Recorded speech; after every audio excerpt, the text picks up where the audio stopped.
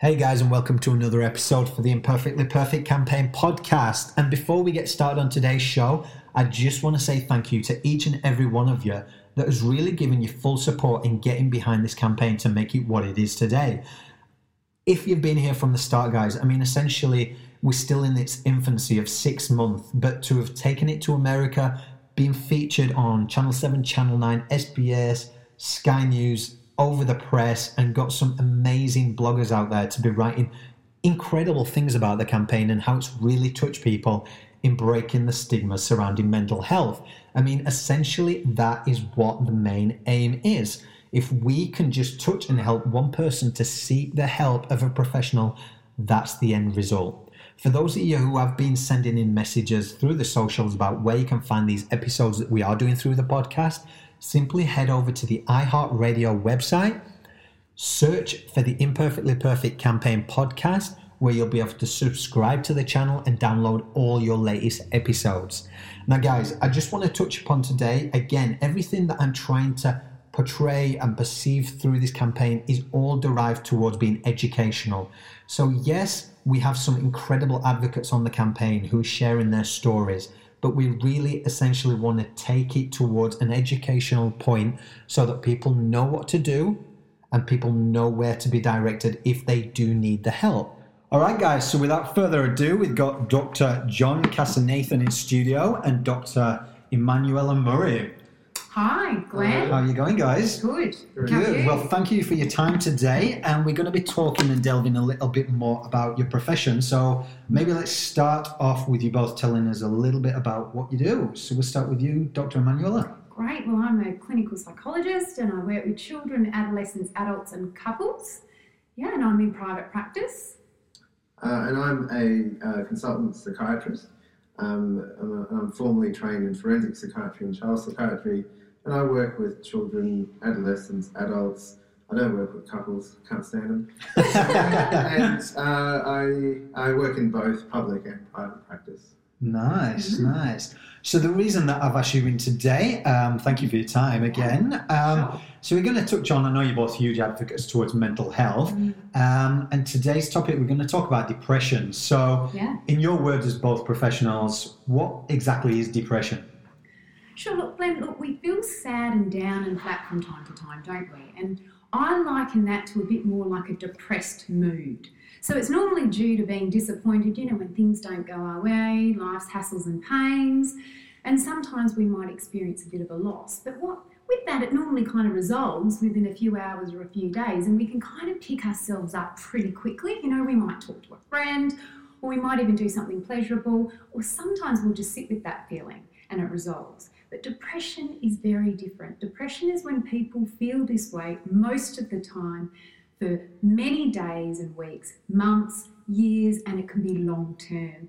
And it interferes with how people think, feel and behave. So people often feel quite hopeless. They feel like their problems are insurmountable and they'll be there forever, and that can lead them to feel a little bit helpless. They kind of feel a bit out of control. They feel like they can't solve their problems. Sometimes people feel a bit of guilt or even worthlessness, so they feel like they're defective in some way. So they think, oh gosh, maybe this is due to me. I'm incompetent or I'm lazy. Then we find, John, sometimes that, people lack interest or even motivation in pleasurable activities, things they really used to enjoy, even work, even socialising, even just engaging in a daily task like doing the chores can be difficult.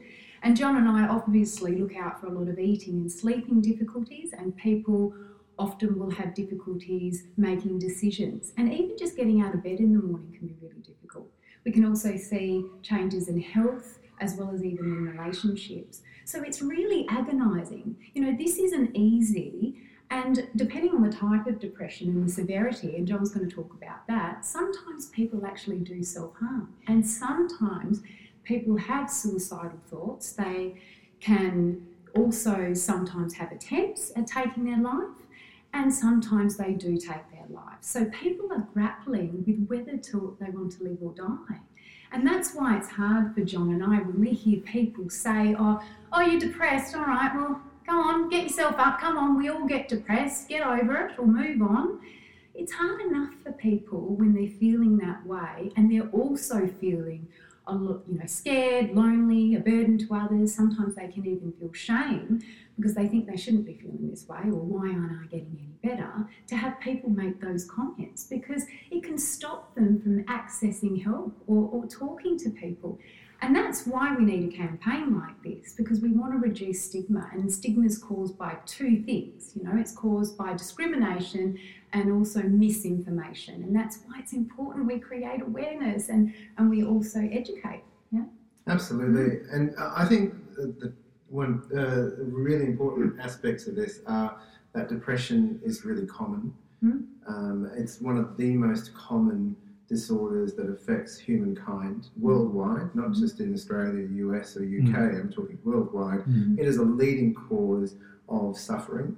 It's also a leading cause of death, particularly in young people in Australia, in the UK, in the US, in Singapore, you name any nation. One of the leading causes of death in young people is suicide, and one of the major drivers for that is poorly treated or not untreated depression. So in fact in Australia, from age 15 to 40, the leading cause of death is suicide. That's also the same in the UK. It's the same in a lot of developing and developed Asian countries, for example. The US has a problem with guns. I can say that because I'm Australian. The US does have a problem with gun violence, and that is their leading cause of death for youth from 15 to age 40. But when you take gun violence out of it in the US, the leading cause of death for youth is still suicide. Wow. So this is a major health problem. It's a major problem for humanity, and that's why I agree with Emanuela. As health professionals, we're passionate about getting awareness out there and getting people, letting people know it's okay to be treated, because treatment is crucial. Yeah. And going towards depression, is it the same for everyone? I mean, are there different types, and what actually causes depression in someone? Well, I mean, look, there are different types for depression. I mean, one of the most common ways to that doctors, both psychiatrists and psychologists, classify depression is according to severity. So Emanuela very eloquently listed the different symptoms of depression, all those different features of depression. When people have more of them, then the severity is worse or more severe. So it's generally classified as mild, moderate to severe. Generally, if people are feeling significant thoughts of suicide, that would be classified as severe depression. And when there's a lot of symptoms, it would be classified as moderate. The core features of depression, as Emanuela touched on, are both depressed mood and a loss of pleasure and enjoyment. Those are the core features. Interestingly, in under 18s, because the brain is still developing, the part of the brain that's describing and naming emotions is still developing. That's called the prefrontal cortex and parts of the frontal lobe of the brain. Because they're still developing, when we work clinically, we allow that the depressed mood can actually be irritable or angry mood. So those are the core features of depression, and then the more symptoms people have, the more severe it is. There are other types of depression too. If there is a particular weighting of physical symptoms of depression, like feeling physically slowed down, or on the other hand, feeling physically agitated. That's a particular type of depression called melancholic depression. That's important because we know that with people that have melancholic depression, medication has a significant role in helping them. Whereas with non-melancholic depression, without those physical symptoms, we know that psychological treatments will be the thing to try first. Whereas if there's quite significant melancholic depression, or if there's severity there, medication will be needed as well. So everyone should be offered psychological treatment. But if that doesn't work, or if it's severe enough and not getting better, then medications come into it. Yeah, and I agree with you exactly with what you were saying. We see a lot of that slowing down of physical movements and thinking with the melancholic features. And like you said, the medication is so important for that type of depression because it can help improve mood. And what the psychological therapy can do is also help improve mood. But if if people's mood isn't improving to begin with, they're not likely to be able to engage with psychological therapies. So that's why the medication is so important. Absolutely, which is actually, I mean, Dr. Emmanuel, happens to be someone that I work with quite closely in private practice, even though I hardly ever see her. Because I might see patients and they've come to me because the CBT or psychological therapy hasn't worked yet, and they start them on medication treatments, they start getting better, and actually that's the great opportunity at that time to introduce back cognitive behavioural therapy or psychological therapy, and then I send them to Dr. Emmanuel to fix them up properly. I just think it further helps their mood, doesn't it? Because So I mean, with cognitive behavioural therapy, for those who don't know much about it, can you just give me a quick rundown of what that would be like a whole nother podcast, but I would say it's the link between your thoughts, feelings. CBT is one therapy that's used. It's most well known, and it's it's evidence based. So it really is about the link between your thoughts, feelings, and behaviours, because our thoughts really control a lot of what we do. So it's a great therapy. It works well, and it works well in combination with medication, depending on the type of depression. So I'm going to throw it to the campaign. So a lot of people have come up with... So when people are depressed, oftentimes we don't know because they don't look unhappy. And people on the campaign, they've all come out with a similar thing, especially being in the public eye, that they describe it as putting on a mask or a brave face. And I was shooting somebody today for the campaign who literally said people expect them to be on all the time. So with this in mind, how are we then to know or determine if somebody is actually struggling or going through depression? Well, I mean, John, we look for it all the time. We're looking for changes that are not wanted. That's a message I want to get out there to everybody when we're looking at loved ones. The friend that normally socialise who suddenly doesn't. The child who likes playing with their cousins and suddenly doesn't want to. Or it could be a family member that's irritable, withdrawn, like an adolescent who's spending a lot of time in their own. Or a parent, absolutely. And then we're looking at sleeping, eating and libido changes. So we're looking for changes that aren't wanted, and that gives us a sign that maybe we need to slip in some support a little bit sooner, because you're right, people can hide how they feel, and this makes it really tricky, especially with the milder form of depression, because people miss those symptoms because they're still able to engage with lots of things that they're doing, but they're still feeling low.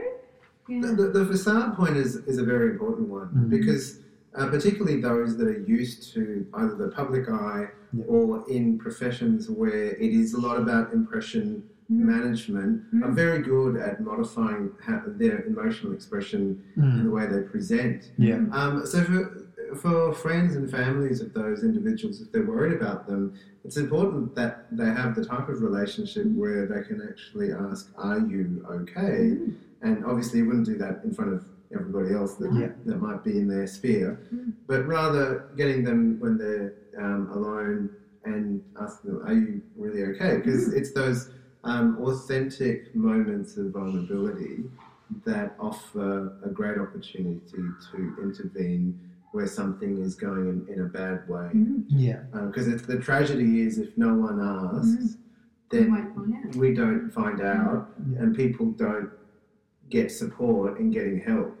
Most people that come to see me in my private rooms and in my public work are there because family have been concerned and are bringing them there, or friends, partners, children, parents.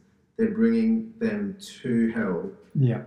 And, sometimes they come off their own choice and own kind of motivation, but that wouldn't be everybody. No. How about you, Amanda? No, absolutely, I agree. And our loved ones are the expert on our loved ones. So, they know exactly what they're like in their everyday life. And we need to check in with people. We need to slip in the support. And another thing I find, John, with a lot of the people that I see, they might say, I did try and tell someone how I was feeling, but I was met with, "Oh, well, no, I'm not a professional, you better go and see someone."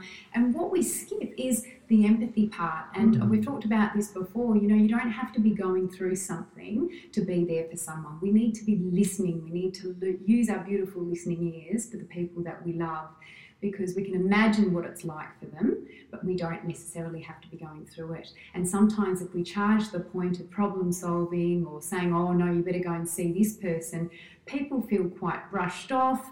They feel like they shouldn't have asked, and sometimes they can feel embarrassed, and that will stop them from saying anything again. So you can keep in the back of your mind, okay, if I'm worried about a loved one, you might slip in later down the track. You know, sometimes when people feel this way, it might be helpful to talk to someone. How do you feel about it? How do you think? Because, you know, people are feeling pretty helpless already, and they don't need people to problem solve for them. They need support. Yeah. And John, we only touched on the melancholic depression. Maybe we could touch on just some of the other depressive disorders as well. Is that okay? Yeah, sure.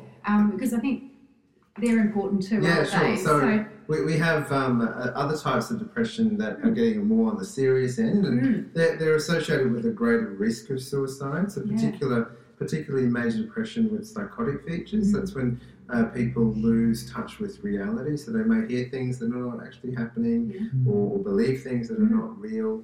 And that increases them of doing either risky things or putting themselves or other people in danger. Yeah. There is a proportion of people that will experience depression that will go on to have a specific type of depression called bipolar disorder. Right. With bipolar disorder, the downs look like the clinical depression that we've been talking about. And oftentimes they tend to more commonly have melancholic depression when they're down, so they tend to have the more physical slowing or agitation. Sometimes they can get psychotic depression, but then they can alternate between depressive periods for being quite elevated and high for weeks, which results in other damaging things. Of course, they feel fantastic. They feel euphoric. They spend lots of money, have lots of sex, they do risky stuff, and what else they do? They spend... I mean, like you said, it's like they're self-medicating in some ways, especially even with alcohol and drugs. I find people can be very anxious too, and like we said, when you self-medicate, people are really wanting to change how they feel. They're feeling so distressed, but they're kind of using those ways to cope. And that's why it's really important that we are able to assess the underlying cause of the depression too, isn't it? Yeah, so absolutely. we can really tailor the treatment. And that's a key message is sometimes people might wonder, well, why is it important to know exactly what type of depression a person might have? Yeah. Well, the reason is that when you get an accurate diagnosis, you can get accurate treatments. So we know that there are certain treatments that work really well for melancholic depression. There are different treatments that work really well for psychotic depression. There are other treatments that work really well for bipolar disorder. And sometimes the same treatment that you might give someone with a clinical depression, just a major depression that we were talking about earlier, if you give an antidepressant to that person and they actually have bipolar disorder, you end up turning them manic. Which isn't a good thing to do. No. So that's why getting the diagnosis right is really important. And the other thing is that diagnosis becomes clearer over time. And this is that would be, early intervention. If you notice these symptoms, it's always better to take your loved one or yourself early as possible. Because you say there's different types. Can these be interlinked? Like you could start with one and it develop further and increase? Well, a good example is bipolar disorder. Right. So the majority of young people that experience bipolar disorder or develop bipolar disorder, their first ever episode is a depressive episode. It's not a manic episode. Right. But to diagnose bipolar disorder, you have to have had a manic episode. Oh. So oftentimes they have major depression first, and they're treated as that, and then later on it becomes evident that they actually have bipolar disorder. So diagnosis also changes through the lifetime and the life course. So we're forever formulating, aren't we? That's true. The more we get to know people. I mean, the people that really experience this a lot are paediatricians and child psychiatrists. Yeah. We're seeing people quite young, Yeah. and it's really difficult to be absolutely sure what is going to happen as this person grows up. Yeah. All you can do is get all the information you have available to you and make the best diagnosis you can at the time and treat in the best possible way at the time. Yeah, exactly what you said, to tailor the treatment,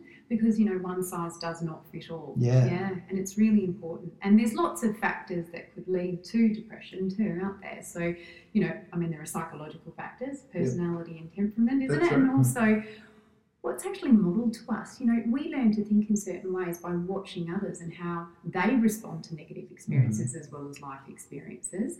And then we've got stressful life events, you know, a breakup, a loss. Sometimes people have multiple stresses. Then there's psychosocial, where people tend to have a lack of social support or even are quite isolated, and other things like a family history of conflict, alcohol use, loss and abuse. And then there's also biological, isn't it, John? Yeah, I mean, the biological factors are important to be aware of, which is always the reason why in the treatment of depressive disorders it's useful to have a general practitioner or family physician involved in a person's care, because we know that there are certain medical conditions that can actually present with depression. The classic one is an underactive thyroid or hypothyroidism, but other conditions too can present with depression and other psychiatric syndromes. So, for example, epilepsy, thyroid dysfunction is one that comes up a lot. Other endocrine disorders can too. No, like you said, there's so much information, isn't there, John? Yeah. So, you know, sometimes people will get sent to see me and they haven't had any blood tests and they've got a really bad depression. And it's clear they've got a depression, but the thing is, when I see them, no one's taken any blood tests to work out whether their thyroid function is okay or their electrolytes are okay. I mean, it's not everybody that'll have a medical problem causing depression, but 1 in 100 for young people, it's about what will be related to a medical condition where the treatment is very specific. So for an underactive thyroid, it's thyroid thyroxine, which is a medication that basically increases the thyroid hormone. But I think we touched it on another episode. So both with Paul de Gelder, he was a Navy clearance diver, shark attack survivor. And when he actually got his bloods done, he went through depression and all that. It turned out he was deficient in vitamin, I think it was vitamin D or something. And Marnie Kennedy, actress, turns out when her agent and her mother intervened with her, they noticed the changes in her. They took her and they had blood tests, and she was actually deficient in, I think it was sleep apnea or something like that. So these are all contributors then. That seems to be a common case.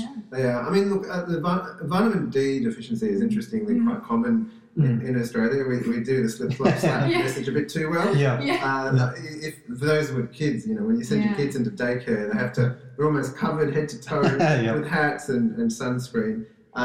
So one of the problems with that is we probably run a bit on lower vitamin D in Australia, which does increase the risk of depression in a population basis. It's always good to get those checked, and even better to take, you know, eat healthier and take supplements. True. So I mean, just based off that, is it always good to go and get some bloods done, just so if you are feeling a little bit different? It's always good to have a general practitioner or primary care physician involved in the care of someone who's got depression, whatever severity we're talking about, even if it's mild. Because with mild depression, you wouldn't necessarily look at medications, and we'll be looking at psychological support. But yes, the blood test might actually pick up, the person might be deficient in vitamin B12, which is a really important vitamin that's obtained from meat, eggs, and things that, you know, vegans don't have very much of. Not that you go vegans, but you know, as you know, people's dietary not restrictions, but dietary styles develop in society, they're at more risk of certain vitamin deficiencies than other people. And that actually raises the risk of them having depression as a result of vitamin deficiencies. So how is depression treated then? I know we've touched on it a little bit, but if we go into a little bit more detail, so if there's anyone out there obviously listening and not knowing much. I mean, there are different types of therapies. Like we said before, CBT is the most well known in terms of a psychological therapy.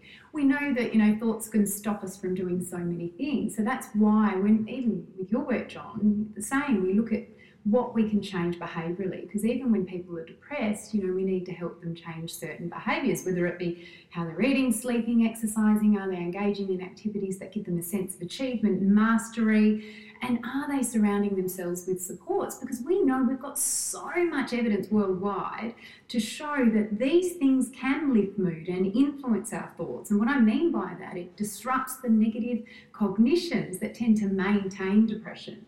And then we've got medications, which have a huge role. And medications can be quite crucial in the treatment of depression.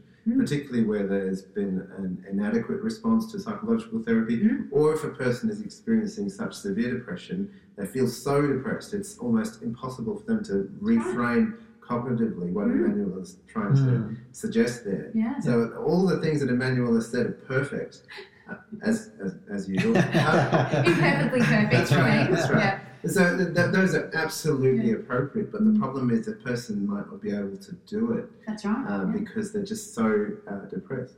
So the most common medication that's used for the treatment of depression is a class of medications called serotonin reuptake inhibitors or selective serotonin reuptake inhibitors. The first letter of each word is SSRI. The most common one that people would know would probably be Prozac, which is a brand name from the States and in Australia. Its generic name is fluoxetine. There are others that are very similar, and they've been shown to be quite effective for moderate to severe major depression. Sometimes the starting dose of medications needs to be adjusted. So often doctors start on very low doses because we don't want to cause any side effects. The most common side effects for SSRIs are headaches and nausea and tummy upset, because you actually have a lot of serotonin in your intestines. Right. So there are a lot of serotonin receptors there. So people feel a bit queasy with the first few doses generally. Generally, that's mild and pretty transient. Young people are very good at metabolizing medications because the main organ that's responsible for breaking down medications is the liver, and their livers haven't been through the years of hard living that some listening to this podcast might have been through. So they're actually quite agile. So because I treat a lot of children and adolescents, and sometimes the parents quite rightly say, well, hang on a second, you're increasing this medication to a dose that seems larger than, and I said, absolutely, if your child was a 60-year-old woman, I would not be treating them with this dose. But because their liver is smashing it, they're basically, they swallow their medication, it goes down their food pump, goes to their stomach, gets absorbed through their intestine. First place it goes to is not the bloodstream, it goes to their liver. And it chops half of it. And so, by the time it gets to their brain, it's at a much lower concentration and amount. So that's just to reassure people out there that doctors do know what they're doing and are thinking about all this. Oh, absolutely. There's so much involved, isn't there? And John, I think we also find that unfortunately sometimes people are judged for taking medication. Yes, this is terrible, Yeah, this is huge. And, I really think that sometimes what I hear is people say, oh, no, I don't want you to take that medication. Why are you taking it? And these are loved ones, and don't get me wrong, I'm not having a go. I'm sure they've got good intentions. You can have a go. But, people can be very free with their opinions from time to time. And this is one of those times where I think if someone's made a decision with their general practitioner, their GP or their psychiatrist to take medication, then we need to support them because it's hard enough making a decision when you're feeling depressed. And if you're making a considered decision with your doctor to take medication and it's a decision that's good for you, we need to support and we need to cheerlead them. You do not have to agree. We don't have to agree with decisions our friends or loved ones make, but we do need to support. So I think it's really, really important that we get behind people if they choose to take medication, especially because we know that people do need it. I think some of the biggest myths out there that my patients have told me that their loved ones and friends have said are that the medication is addictive. It's like there are addictive substances out there. So opiate drugs are addictive. Benzodiazepines, which are hypnotics, are addictive.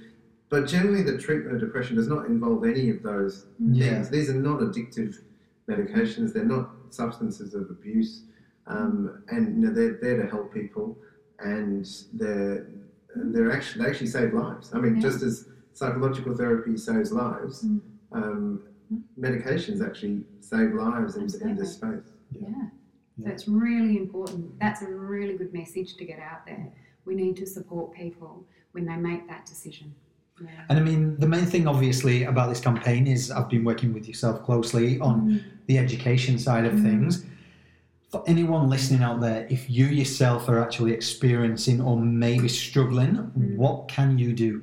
Well, Well, just what John said before, turning to your GP, getting a good GP on board, whether it be word of mouth, a family GP, because they can rule out anything medical that might be going on. And they're really good because then they might refer to a psychologist or a mental health service, a psychiatrist, and people can get the help that they need. Yeah, so I think that's really important. Also, avoiding Dr. Google. I always put that out there. Yes. Because do you find that a lot, John? Because Dr. Google, oh boy. There's some useful stuff out there, particularly in Australia, the Black Dog Institute, Beyond Blue and Lifeline, but boys, there's some dodgy stuff. I think the best people to ask about internet resources are clinicians themselves. So talk to your general practitioner, talk to your psychologist, talk to a psychiatrist about good resources, because they will be aware of the ones that have a good evidence base. There is some really good stuff out there, but as Amanda pointed out, there's some terrible stuff out there. There's some stuff that's got a clear agenda, that's anti-medication and anti-psychiatry and that kind of stuff, and it's sad because it leads people away from getting the help they need. Exactly.